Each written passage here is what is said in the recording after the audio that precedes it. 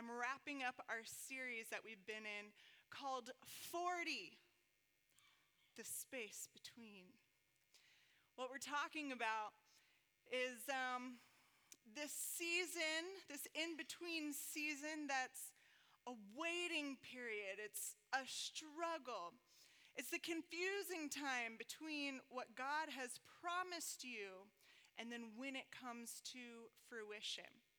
And we've talked about so far Goliath, who stood in front of the Israelites for 40 days. Then we talked about Israelites who wandered in the wilderness, not for 40 days, for 40 years. It's a long time.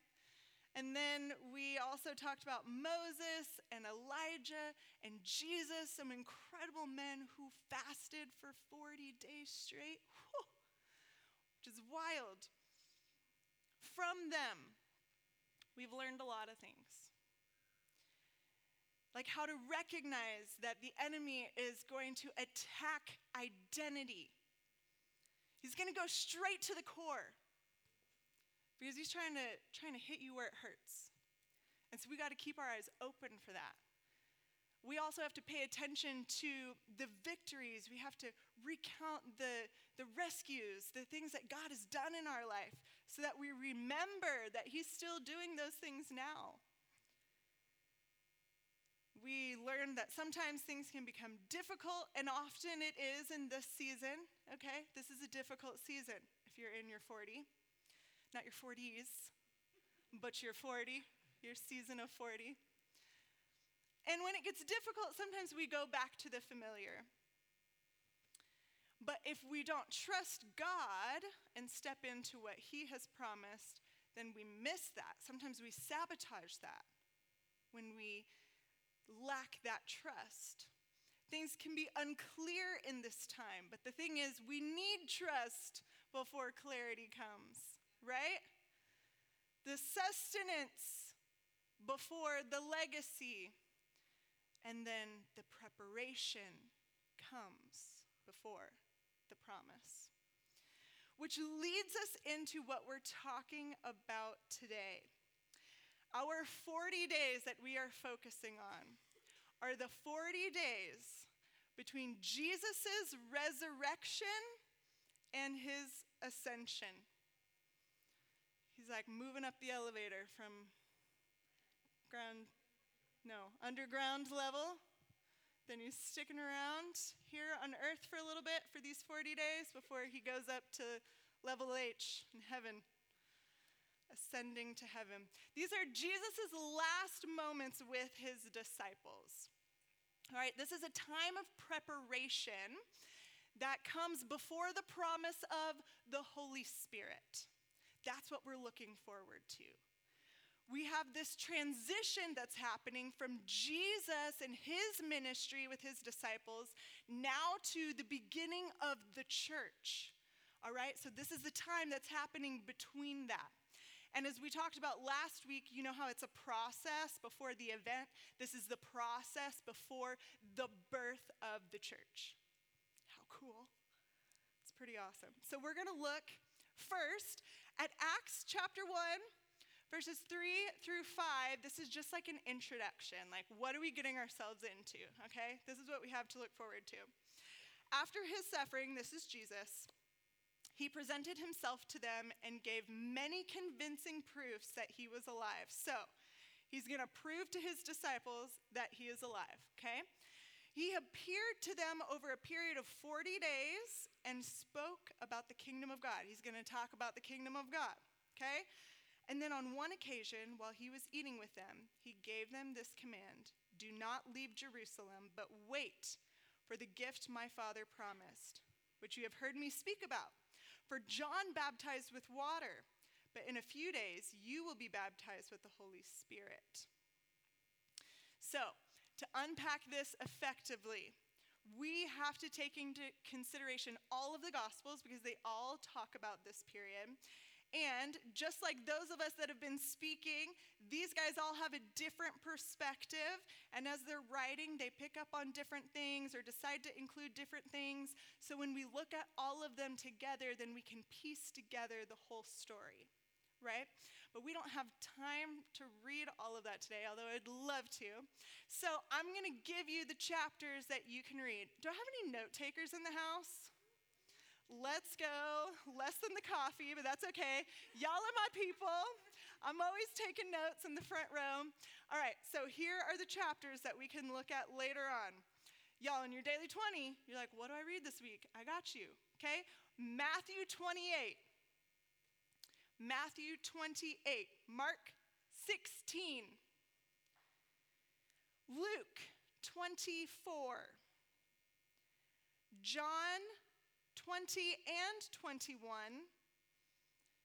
And then Acts, it's not a gospel, it's a continuation of the story, Acts 1, okay?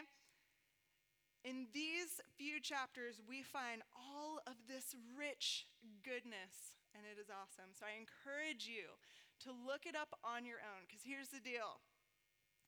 I mean, I hope what I'm about to tell you is like awesome, but when you discover it for yourself, that's when it sticks.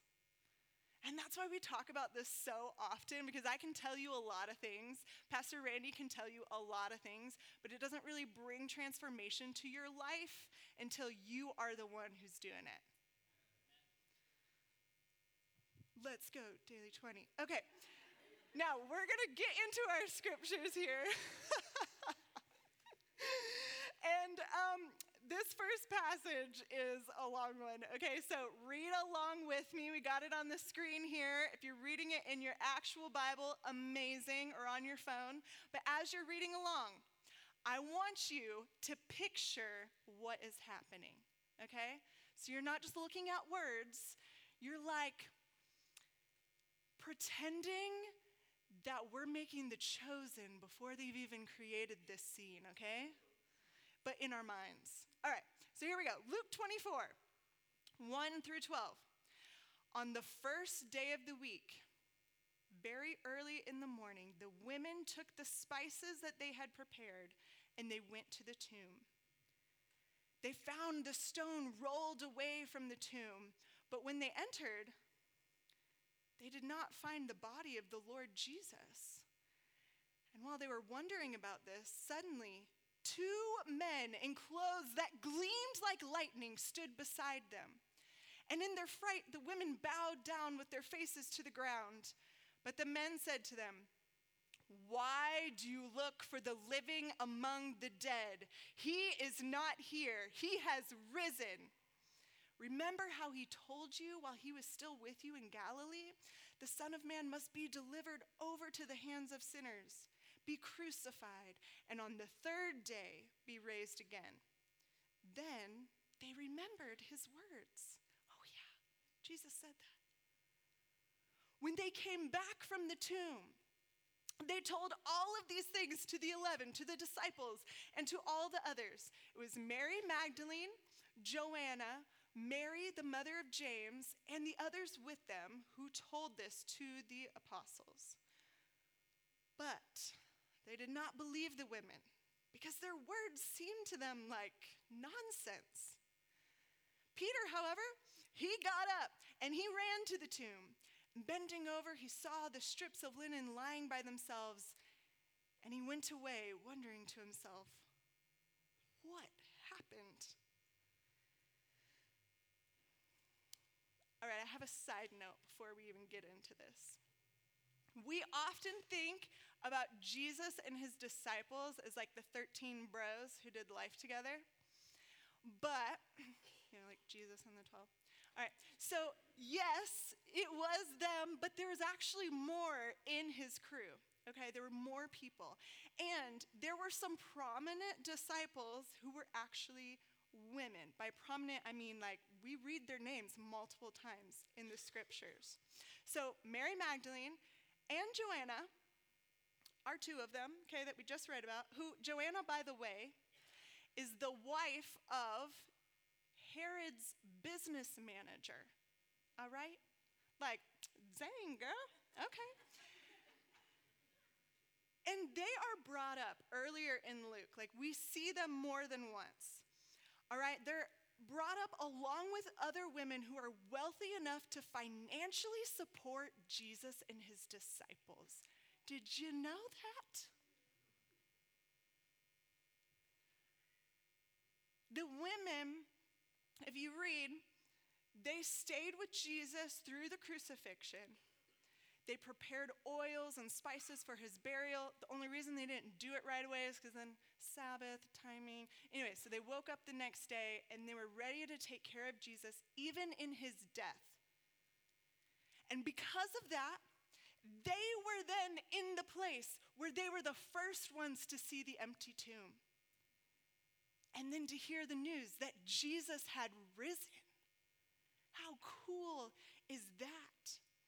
In Mark and John, in those Gospels, we read that Mary Magdalene was actually the first one to encounter Jesus after he resurrected. He revealed himself to her. And throughout Scripture, we see incredible encounters that Jesus has with women. And then he empowers them to go tell other people about it. And this is just a side note because I hope that everyone, as you're reading, we all see ourselves as disciples and we understand that the gospel is for everyone, men and women, poor and wealthy, those who have authority and those that do not. And we all have the responsibility to share the good news. So back to the story. Okay, so the disciples, they did not believe what the women had to say. Now, there's a very valid point that the testimony of women at this point in history didn't matter very much. It didn't hold very much weight, okay? So that's a possibility when you're reading this, looking at it. But also, we don't really know for sure. So let's just take into consideration everything that we know. All right, because when we're reading passages, we need to look at what happens before and what happens after, right? That's how we get the whole context. And so if we think about what happened before, all right, so they're at the Last Supper, and Jesus he's telling the disciples how he's going to die and how he's going to come back to life. But you know how Jesus often talked in parables? And sometimes he would then explain the meaning, and then sometimes he wouldn't, and sometimes he would say things, and the disciples only knew what was going on when they would later look back. In the moment, they were confused. So Jesus is talking, he's speaking with all this revelation that the disciples did not have. So he's saying, hey, I'm going somewhere that you cannot go, and they're taking it literally. They're like, wait, Jesus, where are you going? Why are we not invited? You know, and so they're missing it. So they are not prepared for Jesus' death, okay? They are just ready to go to Passover. Like it's a holiday weekend, you know? And then all of a sudden, their mentor's being arrested. But it doesn't end there. They're confused because he's kind of giving himself up, and they're like, should we fight? I don't know. Okay, we're going to go along with this. But he doesn't only just go to trial. I mean, he's beaten. He dies the most gruesome death. That is traumatic for anyone to see. But then you consider that is their friend. Really, he's more than a friend. He is their family. And he's their teacher. He is their way of life, guys. They dropped everything to follow him. So now, if he's gone, what do they do? And then there's a whole other layer of Jesus is the Messiah, and they believed that, but they still believe that the Messiah is going to restore the kingdom of Israel. And so if Jesus died, that means he didn't fulfill all of the things. So is Jesus even who he says he is? Every single thing that they knew now is upside down. They don't even know what to think about themselves. What's their identity? What's their job? What do they do? They're grieving because their friend is dead. Peter, by the way, in the last moments, spent that time denying that he even knew who Jesus was. So can you imagine the guilt that is weighing on him on top of everything else? So they are grieving and they're overwhelmed. So whatever the reason,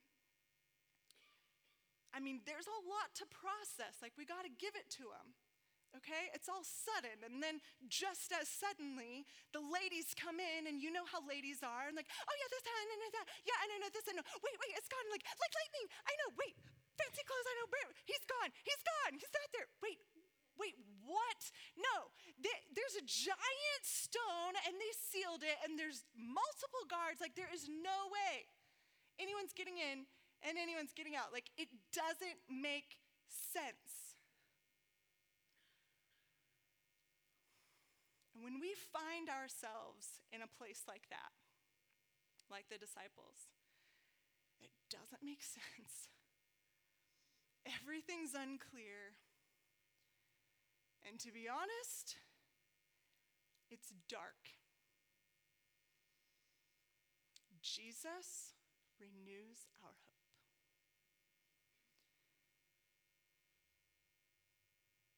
Because whether or not the disciples decided to believe the ladies at that time, they were telling the truth. He had risen. He rose from the dead, and this changed everything. Because the resurrection, it established the foundation of the gospel. Sin and death have now been defeated.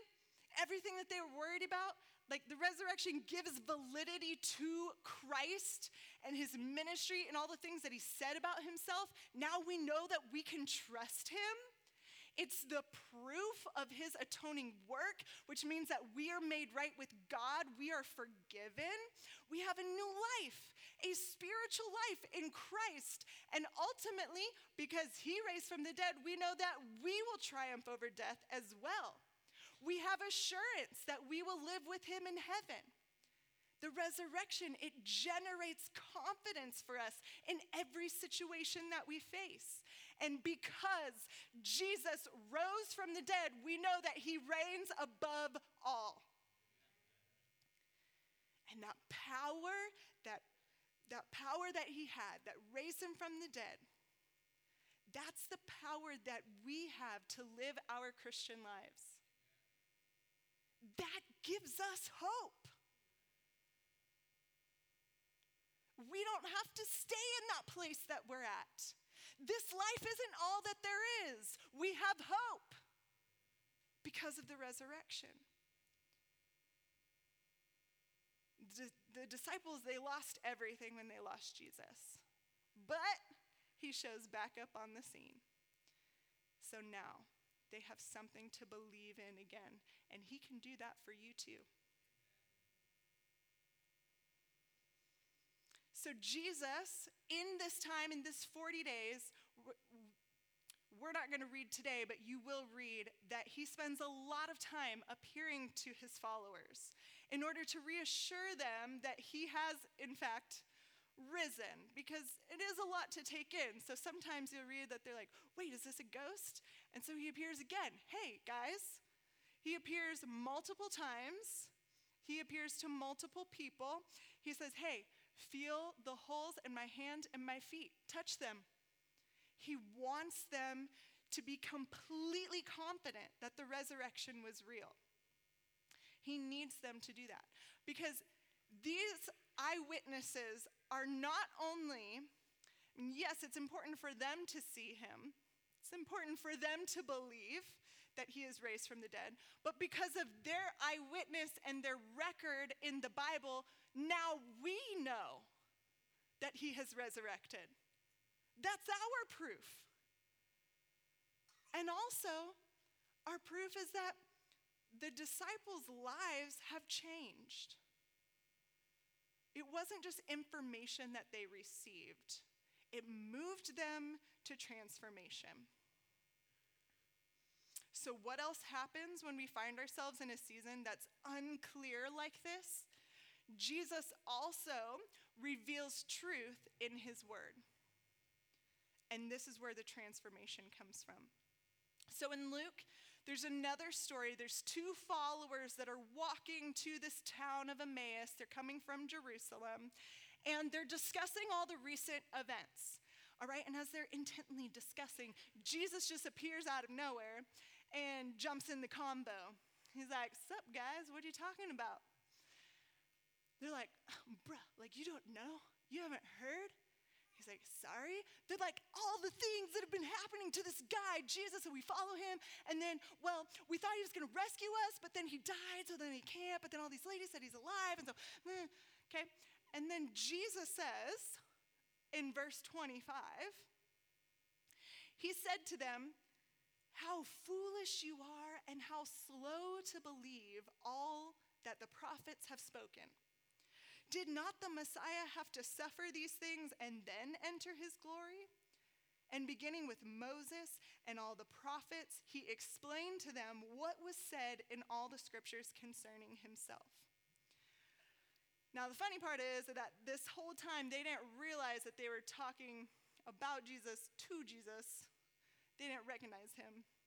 So, but they're like, "What? This is crazy." They're looking at the scripture. So they invite him to dinner. And then as they're sitting down to dinner and Jesus breaks bread, and all of a sudden it dawns on them, "Oh my word, it's Jesus." And then Jesus disappears, like he's gone. So we don't know how long they were going to stay there. We do know that they planned to at least spend the night. But those plans changed because immediately they went to Jerusalem, they went back, and they found the other disciples. And they're like, "Guys, it's real. He has risen. We saw him. He's alive." And while they're there with all of the disciples, then Jesus again appears out of nowhere. And now he's with everyone there. And verse 41 is my fave. It says, "Still they stood there in disbelief, filled with joy and wonder." Like, they're just staring at Jesus. And Jesus is like, "Hey guys, they're staring. It's Jesus." And literally it says, Jesus is like, "So, do you have anything to eat?" And so they give him a snack, and then they're just like watching him eat. Like, they can't believe that he is standing right in front of them, which is hilarious. Anyways, verse 44, he said to them, "This is what I told you while I was still with you. Everything must be fulfilled that is written about me in the law of Moses, in the prophets, and the Psalms." Then he opened their minds so they could understand the scriptures. He told them, "This is what is written. The Messiah will suffer and rise from the dead on the third day." Yo, Jesus himself has given us daily 20 homework, okay? Which, I mean, it's kind of the whole Old Testament, so it's a lot. But if you want to write that down in your notes, the law of Moses, the prophets, and the Psalms, we can look at all of these prophecies about himself. But Jesus, he says it. "This is what I told you while I was still with you." Jesus has been preaching this stuff for 3 years. He told the disciples over and over again who he is. But now that he demonstrated the power through the resurrection, the fulfillment of all of these prophecies is complete. And so they heard all the scriptures for years, but now they've come alive. This light bulb goes off. And they're like, the story of scripture is all connected. God has had a redemptive plan from the beginning of time. Does that mean creation and the beginning of civilization and, captivity and then deliverance from that captivity and then wandering in the wilderness, the writing of the law, kings and kingdoms and covenants and promises? What's crazy is that all of that everything that has happened beforehand. It's like it's all a giant 40 season. And it's all the preparation and the struggle and the processing and the growing and the working towards the promise of Jesus. And they see that now in the scripture. And they also, it's here that they understand that Jesus, he is the Messiah, but he's not coming to establish an earthly kingdom, but a spiritual one that cannot be destroyed. And yes, he had to suffer before he could enter into his glory. And it's a glory different than what they thought before. And then what's cool is if we read ahead, we see this new revelation come to light in Acts, because Peter, then he's using the Old Testament scriptures to inform his leadership amongst the believers. There's something that they have to do, and he's like, guys, this is what we're doing because this is what scripture says. You know, and then we also see that at Pentecost, when he gives his big sermon, he's using multiple times references to these scriptures and these prophecies, and now he knows what's going on. He's like, this is the guy. And this is the truth that you need to know.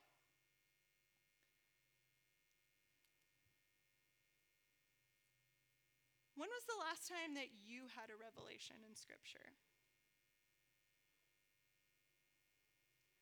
Because sometimes we complain that God doesn't speak to us or that we can't hear him. But he's constantly speaking.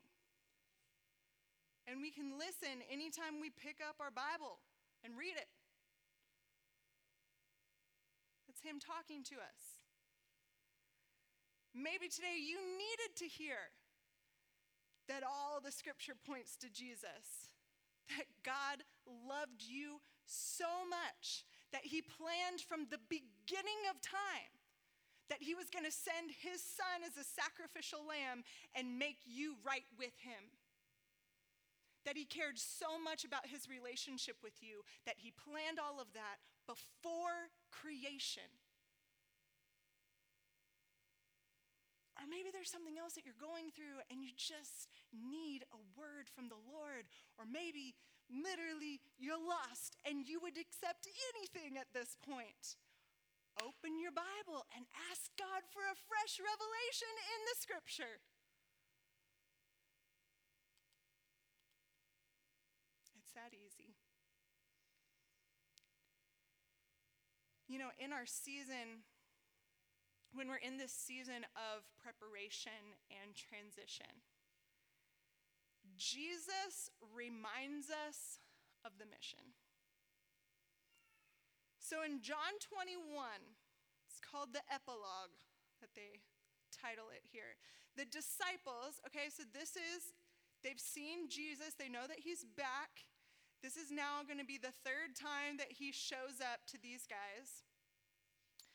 And the disciples, they're going fishing, okay? So this is kind of a moment where, you know how we talked about going back to the familiar? You're going back to the things that we know. And so they're fishing, and they're not catching anything. And Jesus tells them to, throw out your net, guys. And, they know it's Jesus. So they're like, okay, well, let's do it. They throw out their net, and then all of a sudden, whoo, they can't even pull it all in, everything that they've caught. Which is kind of cool, because this is like a nod to when Jesus called Peter in the first place. It's exactly what happened. So they pull everything in, and then he's such a nice guy. He's got breakfast going on the beach, and so they're all eating together, and Jesus asks Peter if he loves him. He does this 3 times. Peter, do you love me? Then feed my lambs.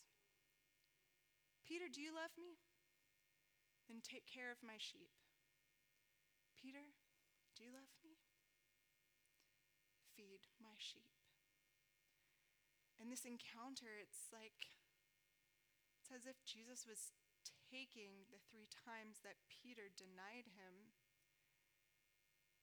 and giving him an opportunity to recommit to showing God's love to people, to feeding them with his word. Peter's past mistakes did not disqualify him from being the rock upon which Christ built his church. And this morning, if you feel that you've disqualified yourself from being used by God, he wants to restore you. He's a God of restoration. He wants to restore your relationship with him. And then he wants to recommission you to love his people. Jesus shows up here to remind Peter what he was called to do. He was already called. Jesus said, I know you like fishing, man, but this is what you're called to do, not that. Let's go back. The promise had not yet come, but that doesn't mean that the mission was paused. Jesus is like, hey guys, let's get back out there, okay? He wants the disciples in the game so that they are ready when the Holy Spirit comes. Right? Let's be in the right place. Let's not miss out on the promise. And although Jesus, throughout his ministry, he empowered the 12 to do ministry before, but here we see in this 40 season that he expands their mission. And he very clearly gives them this mandate. In Mark 16:15, he said to them, go into all the world and preach the gospel to all creation. In Acts 1:8, but you will receive power when the Holy Spirit comes on you, and you will be my witnesses in Jerusalem and in all Judea and Samaria and to the ends of the earth. Matthew 28:18-20. Then Jesus came to them and said, all authority in heaven and on earth has been given to me. Therefore, go and make disciples of all nations, baptizing them in the name of the Father and of the Son and of the Holy Spirit, teaching them to obey everything I have commanded you, and surely I am with you always to the very end of the age.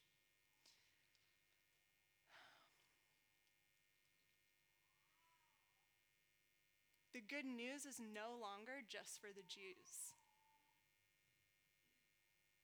Now they have to get this message out to all people in every nation. Like, that's a big mandate. They're going to go farther than they've ever gone before. There's going to be more disciples than there ever were before. And this was just the beginning, because it wasn't just for the 12. We are called to make disciples. And we talk about it a lot. We're a disciple-making community. Why? Because Jesus tells us to be. We are commissioned to go into all the world with the gospel. So even if you are still waiting for direction, the mission doesn't stop. You may be trying to figure out, like, God, what do you have next for me? I'm in this season. I'm in some sort of transition. I don't know. Everything's muddy. It's unclear. What do I do? You don't stop making disciples. How can you serve even while you wait?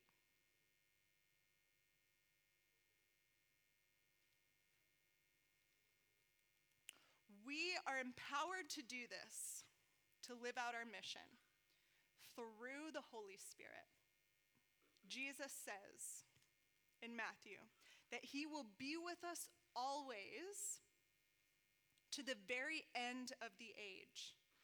But we we understand that this isn't literally, like he's not holding our hand, because at this point he is now ascending up to heaven so he can sit at the right hand of God.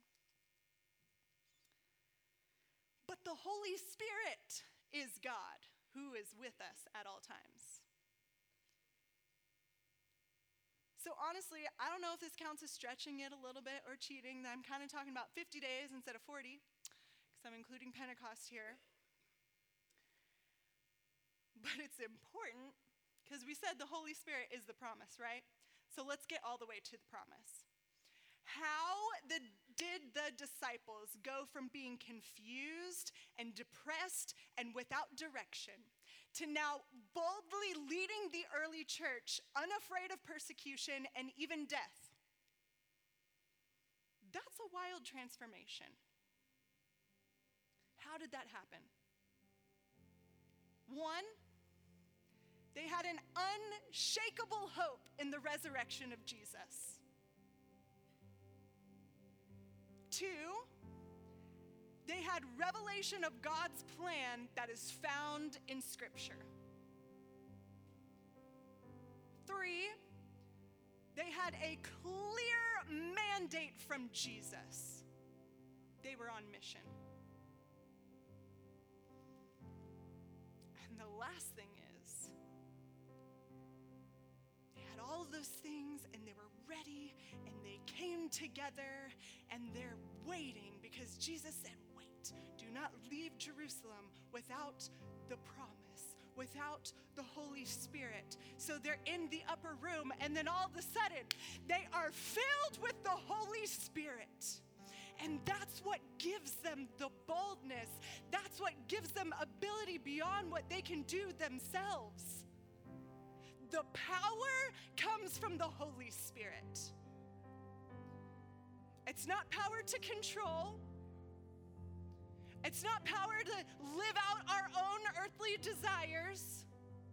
It is power to spread the gospel, to not back down from the truth, to do whatever it takes to make the mission happen. And we have the Holy Spirit available to us so that we can do the same thing. Some of you guys, really there's a lot of things that we unpacked here, all right?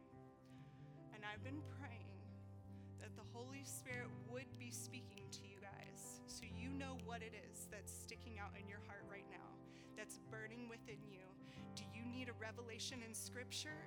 Do you need Him to rekindle that fire and that burden for His word? Do you need to make a decision today to follow Him?